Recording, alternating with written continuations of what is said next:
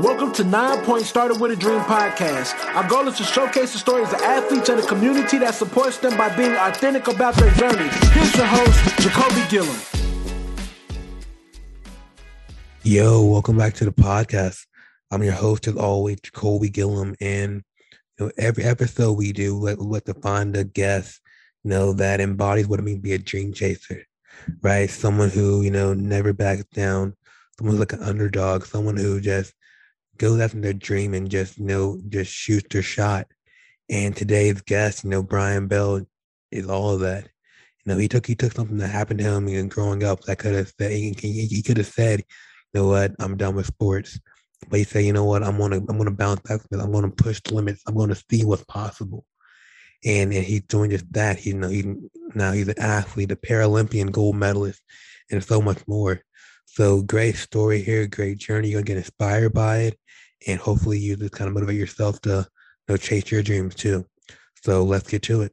So Brian, the question that everyone that comes on is, when you're younger as an athlete, what was like your big dream and goal you wanted to achieve?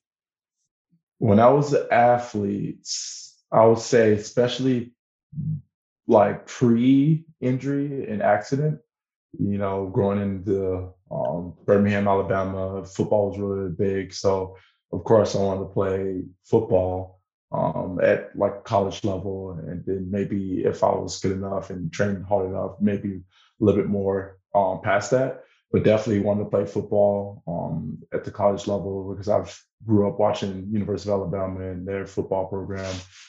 So that's kind of one of the things I wanted to do. Then, of course, after my accident, lost my right leg, I had to kind of refocus and kind of find out a new passion or new dream or drive to do. And then after a few, challenging aspects of finding sports, like I tried football again after my injury and I had my prosthetic. And of course I loved it at the time, but I couldn't keep up with all the other kids. Only having one leg, it just wasn't, a reliable situation to kind of do long term. So then I decided to kind of find more sports that's more equipped for adaptive athletes or people with, injuries and stuff in that nature.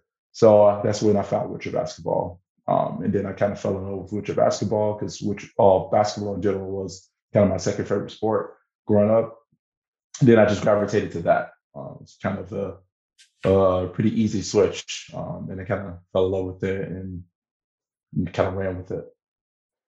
Neat. So that was the process of kind of finding your new passion in a sense. Mm-hmm. Mm-hmm. So you said, before the accident, you loved football, and then the accident happened. So you mind saying what happened a little bit? Yeah, definitely. So when I was about 9, close to 10, I was going to visit a friend of mine with some of my friends that came over to my house to get me to go to the other friend's house. And the neighborhood that I live in is kind of surrounded by a lot of kind of industrial type things. So there's a lot of train tracks. There's a lot of trains coming back and forth, loading, unloading type of things, raw materials like coals and all stuff like that. So they always stop on the train tracks to, of course, load and unload. And it just very, very annoying. Sometimes it takes hours. Sometimes it's quick, but most of the time it's very, very long. Being an impatient kid, I got tired of waiting. And then I decided okay, I'm just going to climb the ladder because all the train cars have ladders. I'm just going to climb the ladder, try to get to the other side, and then just hop off. But of course, as I was doing that, the train started kind of moving again and kind of jolted really quickly. And I kind of lost my balance as I was about to jump off and caught my right leg and fell underneath. And the train, as it was keep going, just ran right over it. And lucky enough, it was only the right and not both. But yeah, ran completely over it and crushed it, the leg. But lucky enough, I was able to kind of get away from the train and kind of very, very loudly scream to my friends at the time to go get help and call 911 and all that stuff. Wow, man. So I'm glad you're here. Right? Yeah, thank you. Yeah, it's definitely very, very likely that I could not have been here. Yeah, I lost a lot of blood at that time. So yeah, very, very thankful. So when you said, you had the injury and now you kind of had to find, like a new passion, how did you, I guess, kind of how do you go from, the point of, dealing with what happened to saying, okay, I'm gonna find like that next thing, kind of dealing with the process of kind of overcoming what just happened to you? It was to do with that. I would say it was kind of my support network, especially early on. Of course, my family was very supportive and hoping that I would be able to kind of get back to normal things. My friends who came to visit were very encouraging and very like joking with me at the time, like, "Are you just gonna keep laying there?" type of thing, stuff like that to kind of get my spirits up. And I appreciate it a lot because when something like that happens, you think the world's over, you're not gonna be able to do much now, that type of thing. It helped a lot knowing that I'd be able to get a prosthetic and be able to walk again, and then put in the work as much as I can to kind of get to walking normally, and then maybe not even people even knowing I have a prosthetic leg, especially when wearing pants.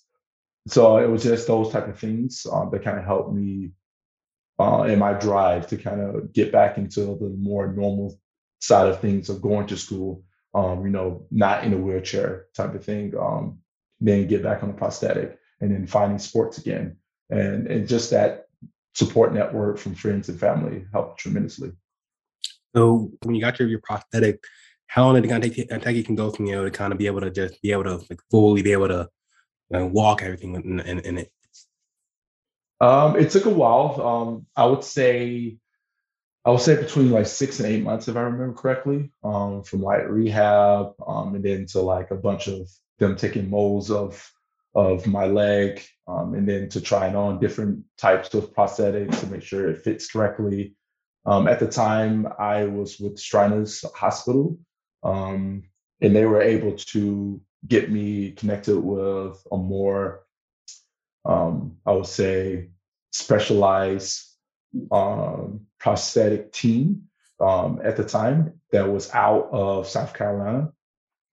So they actually scheduled like vans for me to like drive from Birmingham, Alabama, all the way up to South Carolina to go see those hospitals and to get help from those doctors. And so I was in good hands early on to be able to get in a prosthetic that was made perfectly for me, as I was growing up, and be able to kind of enjoy sports on my prosthetic. And that was kind of the leading factor of like, oh, this prosthetic is working perfectly. Maybe I should try my hand at football again, just to see how it is. Because when I'm doing it in the neighborhood and stuff like that, it seems like it's working perfectly fine. So that was kind of like driving factor into like trying middle school football at the time on my prosthetic. So you're back on the field, right? Football field. Mm-hmm. Or were you a receiver? Were you playing? Or were you playing at?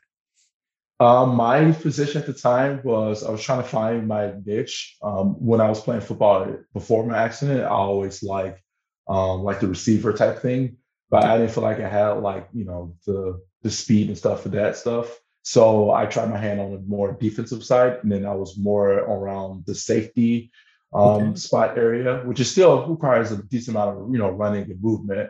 But that's kind of the next spot after that I wanted to try. And then I wasn't as mobile, of course, being on a prosthetic. So then I kind of got bumped down to like more special teams and stuff of that nature. So, and I enjoyed that quite a bit because then I was able to kind of be like the second and third wave of like getting tackles and stuff like that onto people once my other teammates kind of get a hold of them, and stuff like that. But I enjoyed it tremendously, even if I didn't get the particular roles that I wanted from the start. So what was that? So what was that feeling like that first game? Going from knowing where you were to what happened to now you're back. Like know that you're back doing something that you love. What was that feeling like that first game? Oh, it was amazing. It was definitely hard because, like I said, I tried the safety first, and it was challenging, especially when like one of the opposing team's receiver came right up the middle and he caught the ball and he was coming right at me. And of course, he did one little quick, juke move, and I wasn't as comfortable, with my lateral movement at the time. and he was able to get right around me and get a touchdown. So that kind of felt bad. But of course, I stuck with it, and I just changed to a different role and put someone else in a better position so we can succeed as a team. So all Was in all, it was still fine. was there ever any like fear, of like getting out there at all? No, I wouldn't necessarily say fear. Definitely anxious and like nervous in terms of maybe um, I'm not performing well enough for the team, and that's kind of stemmed to like me trying different roles to kind of help the team out more better in that situation. But yeah, I definitely wouldn't say fear. Yeah. Okay. So you don't hear a lot about, about athletes wearing prosthetics playing football, right? You don't kind of hear a lot of those stories. So say they're the kid out there that wants to, that wants to give it a try. What Yeah. advice would you give them? I would say, especially if you're, younger and you have a disability or anything, I would say just try everything. It helps tremendously if whatever PE teacher or physical education instructor at your schools include you in everything. That helps tremendously because then at that point, you're introduced to certain things, you're seeing your limitations early on, and later down the road what you can't do. And a lot of times, school systems don't, provide the right amount of like accessibility for people with disabilities to try different sports. They more let them do whatever else they want to do rather than like forcing them to at least try it to see if they even like it. And it helps in the long run because then you grow to like find something that you like to do in terms of being physically active with having a disability. That's good right there. So you said you tried football, you kind of realized like I read on your profile that it was like, became kind of strenuous with everything. I kind of found a way to do something else. So once the football dream ended, what was your new dream? Once the football dream ended, like I said before, basketball was kind of my second favorite sport. So of course I played that all the time in the neighborhood whenever I can on my prosthetic. But I knew, especially after trying football, there's no way that I'm gonna be able to go run up and down the court for like extended periods of time with basketball. So I was talking around like the area. My mom at the time was working at a hospital, and one of her nurse colleagues basically introduced me to like a foundational organization out of Birmingham, which is the Lake Trail Foundation, which is also a Paralympic and Olympic training facility that had a bunch of adaptive sports that kids in the neighborhood, people anywhere want if they wanted to come can try.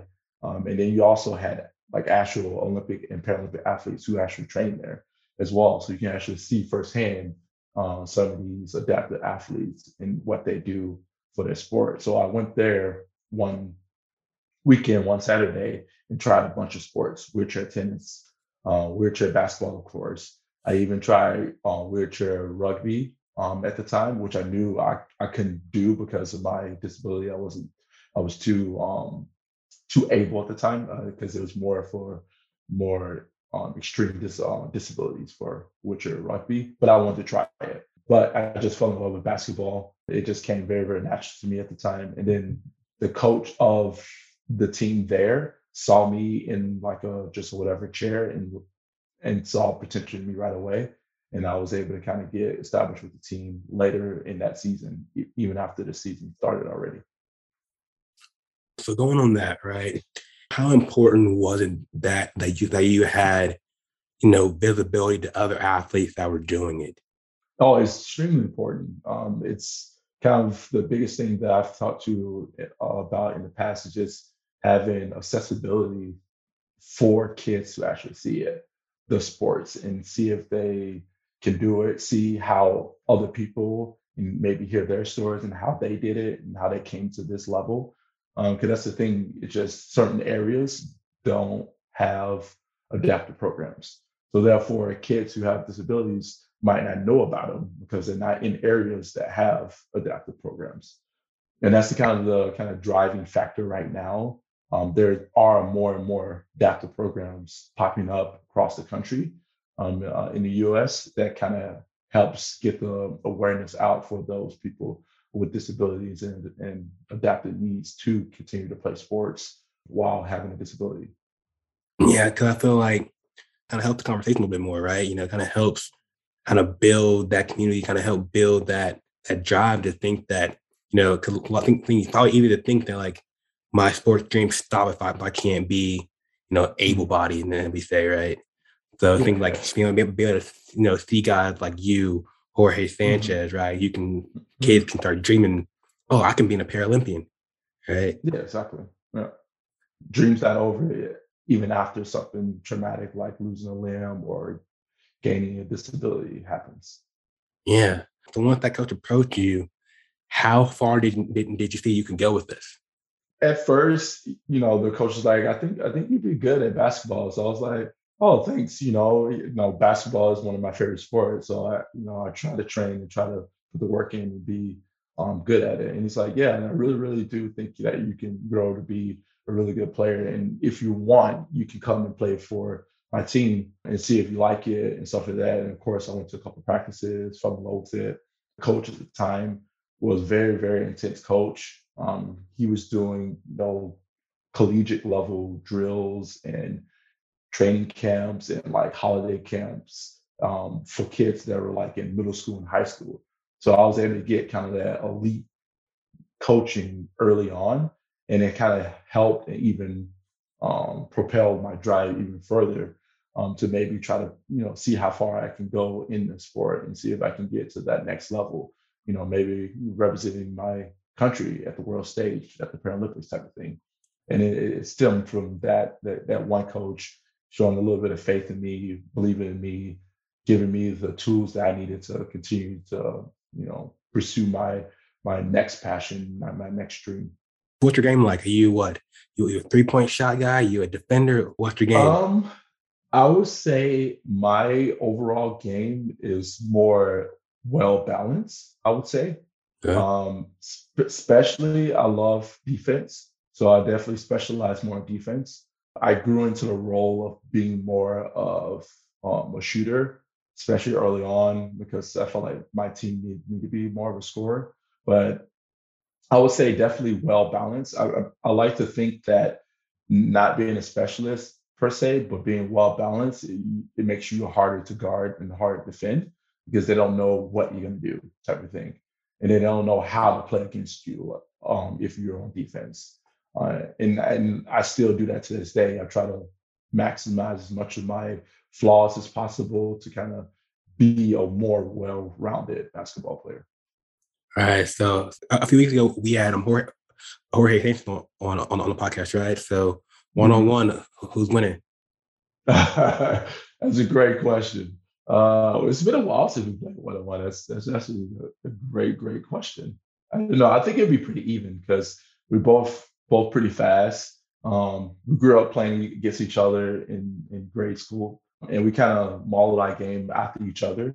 I know he'll say that I kind of model my game after Brian, but it's more that I model my game off the generation before me, the Pat Andersons, those type of guys there are known as legends in the sport. And then I kind of just tailor their game to my body type on what I can do physically.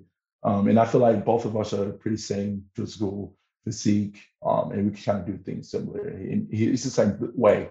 He likes to be more well balanced as well, defensively and offensively. I'm gonna say it'd be 0-0 because we're more defensively minded. Who gets the first point? Who gets the first point? Who gets the first point? I might say me because I like my one traditional go-to move is a fadeaway. Okay. And it's pretty hard to guard. And I also once I went to college, I tailored enough that I can fade away going sideways. Instead of going straight back, I go from side. So it's more like a off balance shot. So I have kind of tailored that type of style to my game and I'm able to kind of incorporate it in games pretty easily. So I would say maybe I would get the first point, but after a few defensively, possessions, we're going to get tired. We're going to be checking up shots because we can't get past each other. So maybe I will get the first shot in. All right. So when you're both back in the States, we're gonna do a one-on-one game. Yeah, We'll- I would say I'm gonna say that we do that, and then maybe we'll have some more videos. We'll see who yeah, scores first. I can record or something because I want to try playing. Like, I don't think Okay, I'll be yeah. that good, but You never but know until you I try. want to try it. Just Yeah. because the thought of having to roll yourself right, Mhm. you got to pass and shoot, just to figure out you got to think about a lot of different things. I feel like that Mhm. you would just normally and just standing up basketball. Yeah, exactly. Yeah. So this new dream began, you're now new coach kind of gave you opportunity to dream bigger now, right? You're now able to Mhm. start thinking about, oh, maybe I could rep the USA. How did you Mhm. think about how I'm going to approach that dream? I'm going to achieve this new dream. Um, it's more that I was given the tools to, so I took advantage of it, type of thing. So when I had like this very, very nice facility, Olympic Paralympic facility with, tons of weights, machines, all different types of exercise equipment on top of like, 3 full-size courts back like side by side, swimming pool, all this, all the types of things. I just took advantage of it. I just went wild and I was just in the gym constantly. And it kind of, just didn't want to take advantage of like the position that I was in. Because like I said, most kids with disabilities don't have like facilities at that level in that backyard. And I did. I literally lived only like 20 minutes away from that facility. And most people have maybe live 2, 3, 4 hours from anything close to that. So I was just very fortunate and I wanted to take advantage of that. And that kind of also helped. And my coach at the time got me in contact with Performance, the wheelchair company.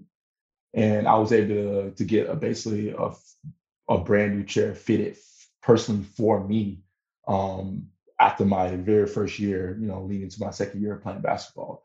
And that's something that most kids don't even get a chance to do, have like a fitted chair for them that early. Because usually when you're that young, you normally just get handed down chairs or chairs that you can adjust constantly, and they're mostly bulky. They don't push well. But this chair was perfect. It made me quick. It made me fast. I was able to do pretty much everything I need to do in it. And having that on top of the facility just helped me prepare my game even more and my craft even more. So you had like the Jordan, the wheelchairs. At the time, I thought so for sure. Yeah. It was definitely one of the top competitors with wheelchairs at the time. It was them and Quickie that were pretty competitive back when I was a kid. Performance definitely has taken off way more now, and then been more of a dominant factor in the market right now. So I would definitely say there are more the Jordans right now of the wheelchair brand, and a lot more people use them for wheelchair basketballs and now wheelchair tennis and other sports now as well. Nice. That's you don't really know about, right? You don't really hear about, Mhm. like that thought that it matters what wheelchair you have, the Mhm. whether it kind of optimal, be able to play. So that's cool to learn. So in our little form thing, for the podcast, that was the Mhm. question, it's like if you had to write if you had have like a story for your journey, what would you call it? Right. And you said like, Yeah. remember what you said? I vaguely remember, but I don't know if you have it written down, Yeah. but I vaguely remember it. Yeah, you said back to back cuts to back golds. So what does that Yeah, mean? yeah. Well, when I first started, or like trying out for USA teams, I was at 16. I was actually pretty fortunate to make a under 23 USA team at the age 16. And I was very, very surprised because at the time I was like, I'm not making it, but I'm just gonna have a blast. I'm playing against all of these people that I've seen play and looked up to, and want to be at their level someday. And I'm fortunate enough to make it. And it kind of extremely piqued my appetite to make like a senior USA team down the road. So like after that, after I made that team, after I've gone to that tournament, after the team was very successful there, and I felt like I was able to contribute a fair amount, even though I'm not the biggest guy out there. I was able to use my speed, my skills intelligence, stuff like that, to kind of level out some of the maybe more physically gifted athletes and older athletes at the time. So I was like, oh, okay, I need to make a senior team now. I'm gonna try to do it. So then I started trying out for senior teams after that, and I just kept missing out, missing out, missing out. And I knew the first couple, oh, okay, I'm super young. I know I'm gonna miss it. Like the Beijing was, I was like, maybe I can make it, but I knew that was most likely no, because I was a very, very small, like 4'5". That's the highest class you can be. And that's my class. And there's usually like huge guys, like centers, like people who are like 6'5", 6'6", or higher, and they're huge in their chairs. And I'm only like 6'1". And I'm really not that huge in my chair. So I have to compete against all these bigger guys, and they pick more by height back then. So I was battling against that, and I can't really change my height per se. I could fine tune some of the, more finer details of my game to kind of even out the level a bit, but I can't change my height.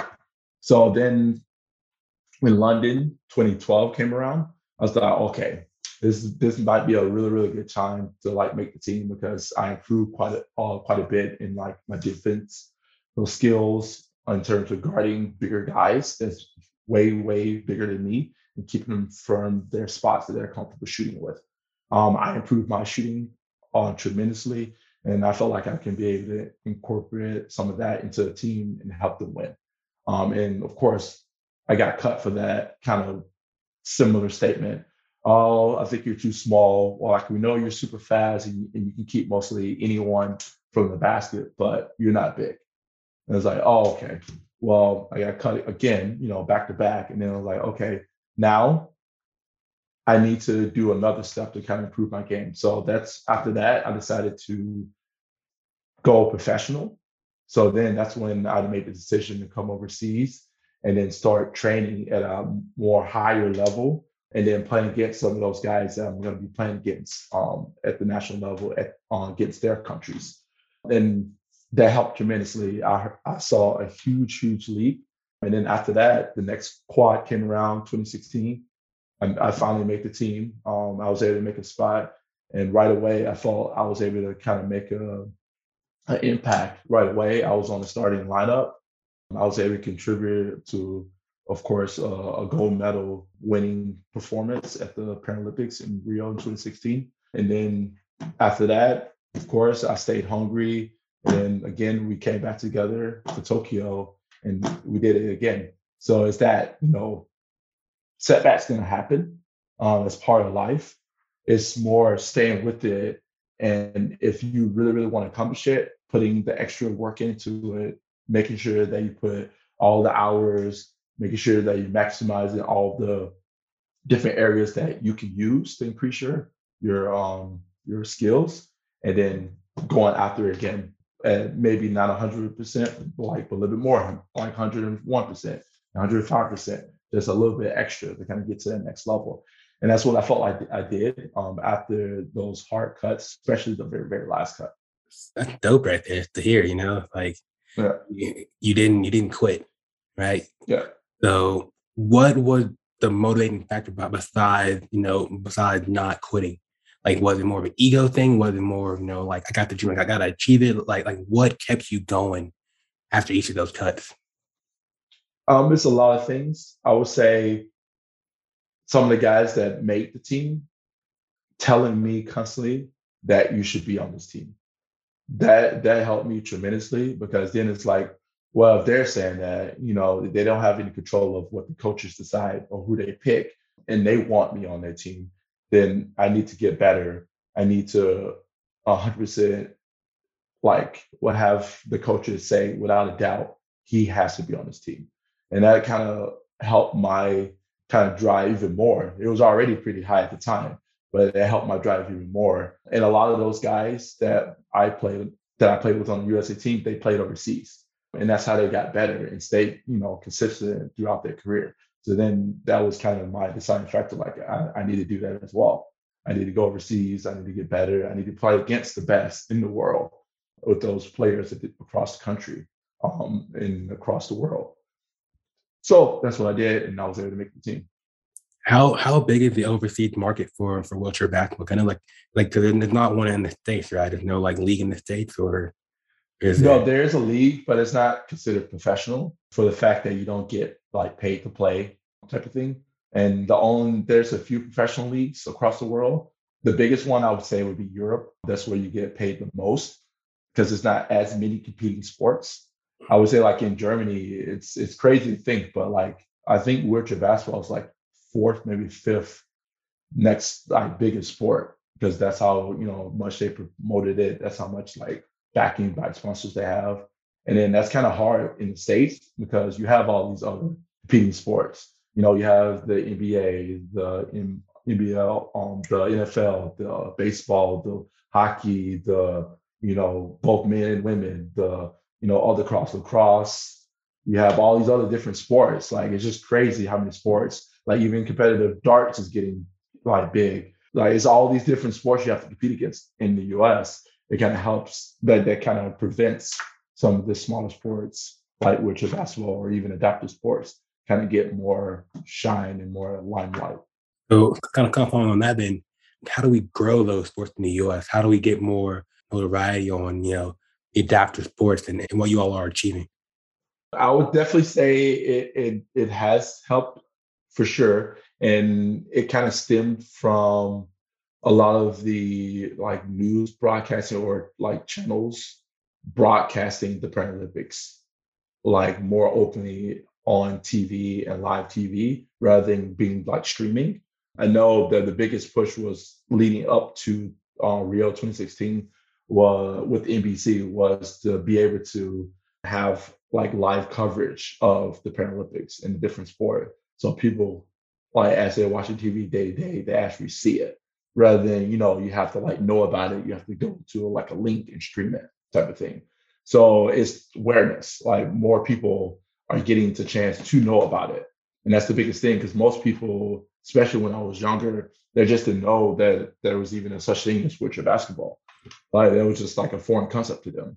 But like now, like that especially after this last Paralympics, that like I've had people say like, I just saw you play like while I was, having food or having a drink at the bar, and I just saw like your gold medal game because even after they played it live, they have it like on loops for a couple of weeks, just showing it on the NBC channels and other channels. So it was just cool to like see that because back then I didn't have it. I remember watching my teammates in like Beijing and then even London. They kind of London when they kind of started the broadcasting a bit more, but Beijing there was nothing, so I had to go to like a link to stream it. So it was just to see the kind of progressing from each competition, how it got better, improved better, the broadcasting stations improved of how and when and how much coverage people are actually seeing. So it can come down to accessibility then. Yeah, exactly. That was the biggest thing. Just people just didn't have accessibility to actually see adaptive sports. So when it comes to getting a team overseas, is that an easy process? Like you got to hire an agent or what? How did you kind of go about finding a team in a league over, across the world? So in wheelchair basketball, there's like basically a kind of a world governing body for wheelchair basketball, which is called the International Wheelchair Basketball Federation. And then they have a website that you can actually go on there and then kind of like put on like a form for like some of the European clubs to see, like saying that you want, you're looking to go overseas and play professional basketball. And then you can kind of submit, video clips. You can write kind of like your basically professional resume on there, and they can see that and see some of the things that you have done in the past and see if they want you. It also helped with me having a lot of my USA teammates already overseas or have been overseas already. So they were able to kind of get my word out to them directly and actually talk to like the clubs, the managers, like, oh, I know this, teammate from USA team who's looking to come over and play professionally. I feel like he'd be a good fit, that type of thing. That helped tremendously. And I was fortunate enough right away to go to a great club in Italy and help them to, championships right away. And that was kind of stemmed from I had teammates that played there before. type of thing. And that kind of helped propel my career, because then I went from, a good team to a great team, to I've only gone to good teams type of thing. And it kind of helps with knowing people, having people who've done it already. So, right, we haven't got to gold yet, but like if you look back to like that kid, in Alabama, right, that before the injury, all type of stuff, right? Like, what would you tell him about the journey ahead?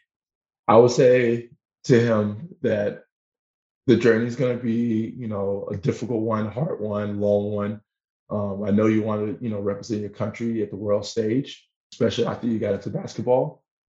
I'm gonna say stick with it. They're gonna keep telling you that you're too small, you're too this, but to keep working on your craft, working on everything, even more so to prove them wrong, to show them that you deserve to be on the USA team, you deserve to be on, considered as a great player or one of the great players to play basketball for your country.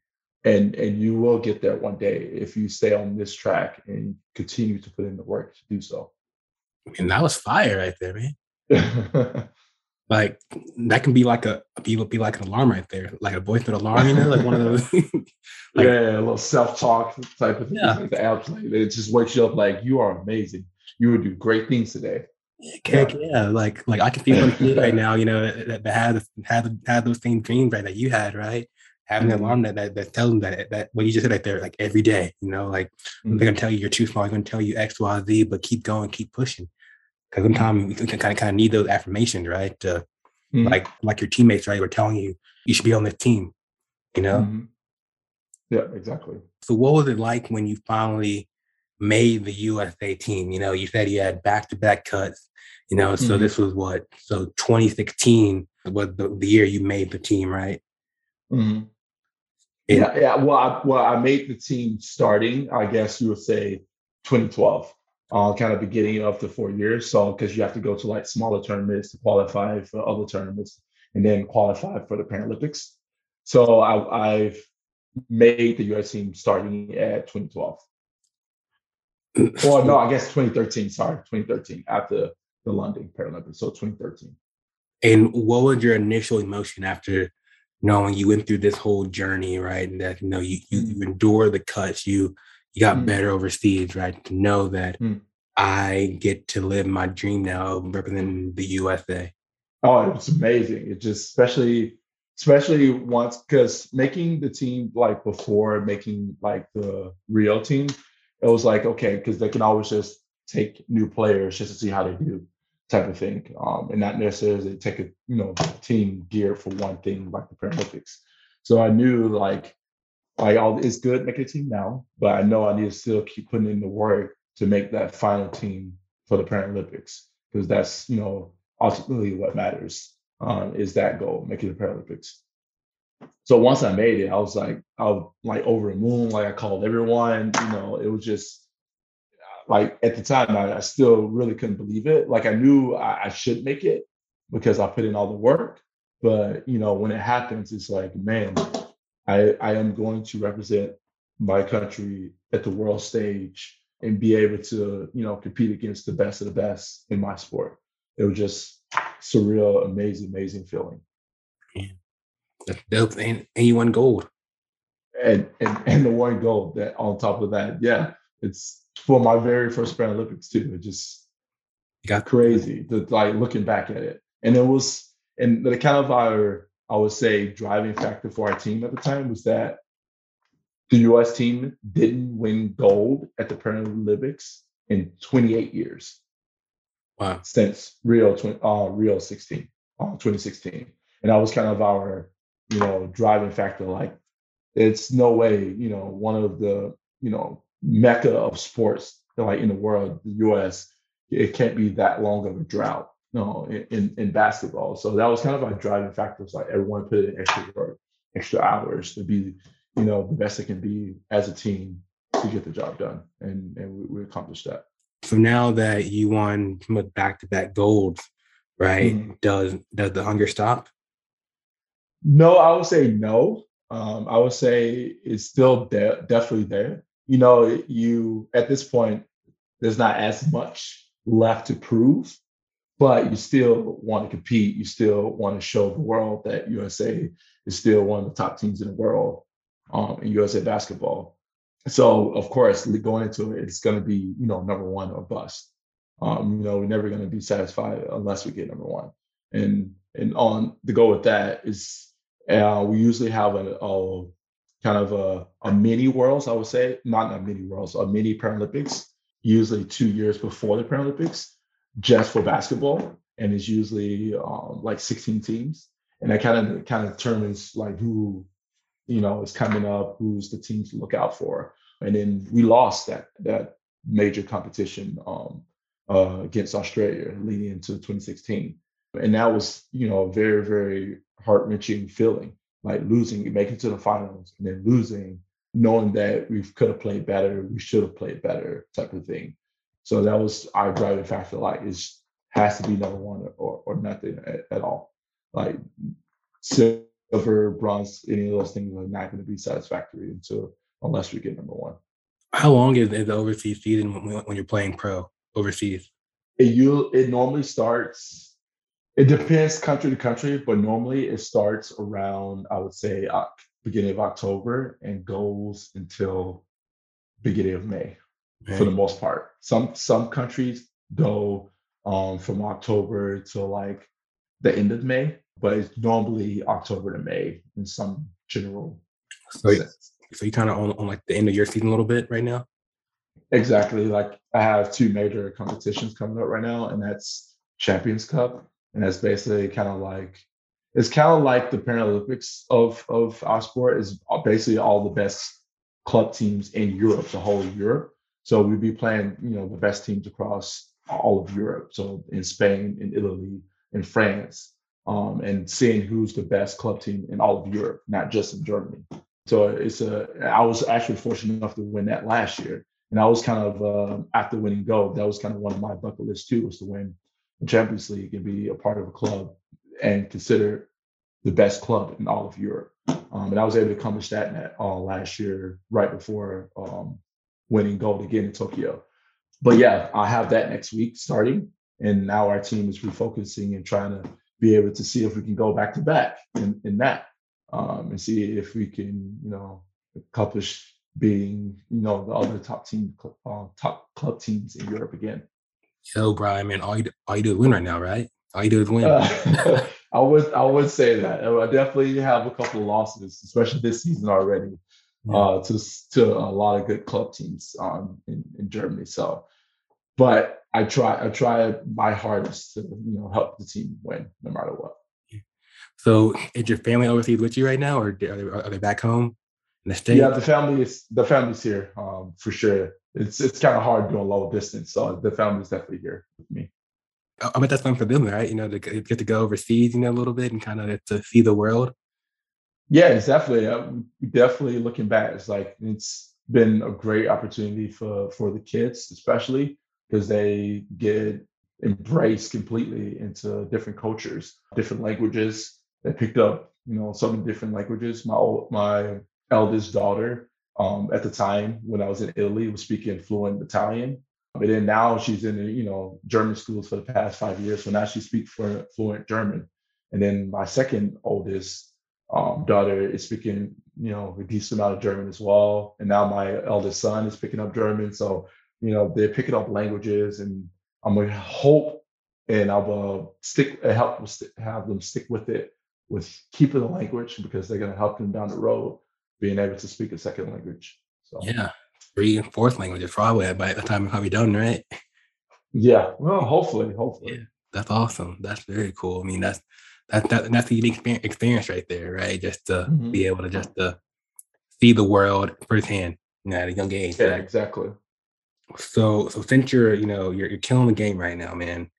How do I get a Brian Bell jersey once this is all? How do I get one of those from my wall, man? How do I make that happen?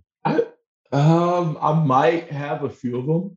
It just depends on where you want it from. I have a few jerseys from like clubs. I have a few ones for Team USA. But I definitely have a few floating around if you do want one. Oh, I legit want an autographed Brian Bell jersey, man. Yeah. I can make it happen. Yeah, I'm thinking like Team USA because I asked Jorge too, man. Yeah. Kyle was like, is I enjoy this video because like I get to hear your stories, right? And and to see how you all persevere, right? And I want to make sure with 9 Point as we continue to grow that we show more adaptive stories because you're gonna be the one that inspires some kid who just had a life-changing situation to say that they can still dream of being the athlete still, right? They can still dream of doing amazing things and that their life isn't limited. So exactly. So I appreciate you coming on here, man, and just sharing your journey. Yeah, no problem at all. Yeah. So as we kind of end this a little bit, so one question for you. So what's next? Okay. What's next? Let's see. Well, as I mentioned, I'm getting ready for Champions Cup next week. And then after Champions Cup, we have German finals here. So that'll be, like I said, 2 potential titles that I can get. And then after that, leading into Team USA again, during the summertime. So I have the first USA training camp the second weekend of June. And then that'll be with Jorge as well. So we'll be getting ready to compete in Brazil to qualify for Worlds in November. So you back in the States? What June? I'll be back in the States by June. Yeah. June. Cool, man. Cool. Well, good luck. Good luck with the cups. Get some, thank you. Get some more blings. I'm gonna try my hardest. No worries. And then I like to leave the club on a high. So if I can do that, I will. Definitely. I'll be watching or trying to watch. I'm gonna find a way to kind of stream it out here, maybe. Okay, definitely. I can definitely send you any type of like links or whatever that I have to help with streaming. So yeah, definitely. Shoot my way, yeah, for sure. Okay. And then the last question for you, Brian, where are you at right now? Social media, anything we kind of mention right now? No, not per se right now. I'm not doing anything too big. I am at the moment like ending my professional career overseas, and I'm looking to move back permanently to the US. So now I'm looking for, a real, big boy job now. So I'm kind of getting, dusting out my resume back from, the college days and trying to fine tune things like that and shipping out my resume to potential companies to kind of find a job before I move back at the end of May, beginning of June. Sweet. And then right now, social media wise, where are you at? Social media wise? Instagram, anything like that? What's Instagram handle, or you're on Twitter? My Instagram handle should be never know this off the top of my head. But it should be like B_Bell, I believe. A bunch of I'd like to just use my name and not be too fancy, so it's easier for people just to look me up. But I'm pretty sure it's like just B_Bell. Let's see. And it's pretty close to that as well on Twitter. B_Bell 1308. Yeah, 1308. Yeah, those are my numbers in high school, college, and USA team. Okay, 8 like Kobe. Yeah. There we go.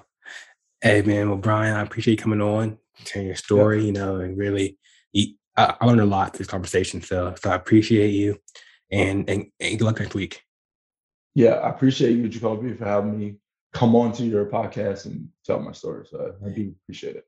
Definitely, man. Well, enjoy the rest of your day, and we'll be in touch soon. Thank you. You do the same. Bye. Bye. Yo, thanks for listening to this episode of the 9 Point Started With a Dream podcast. If you enjoyed this episode, please comment, share, leave a review. We would love to hear your thoughts. You can find more athlete-driven content at 9point.com. Till the next episode, you're only one opportunity away. Peace.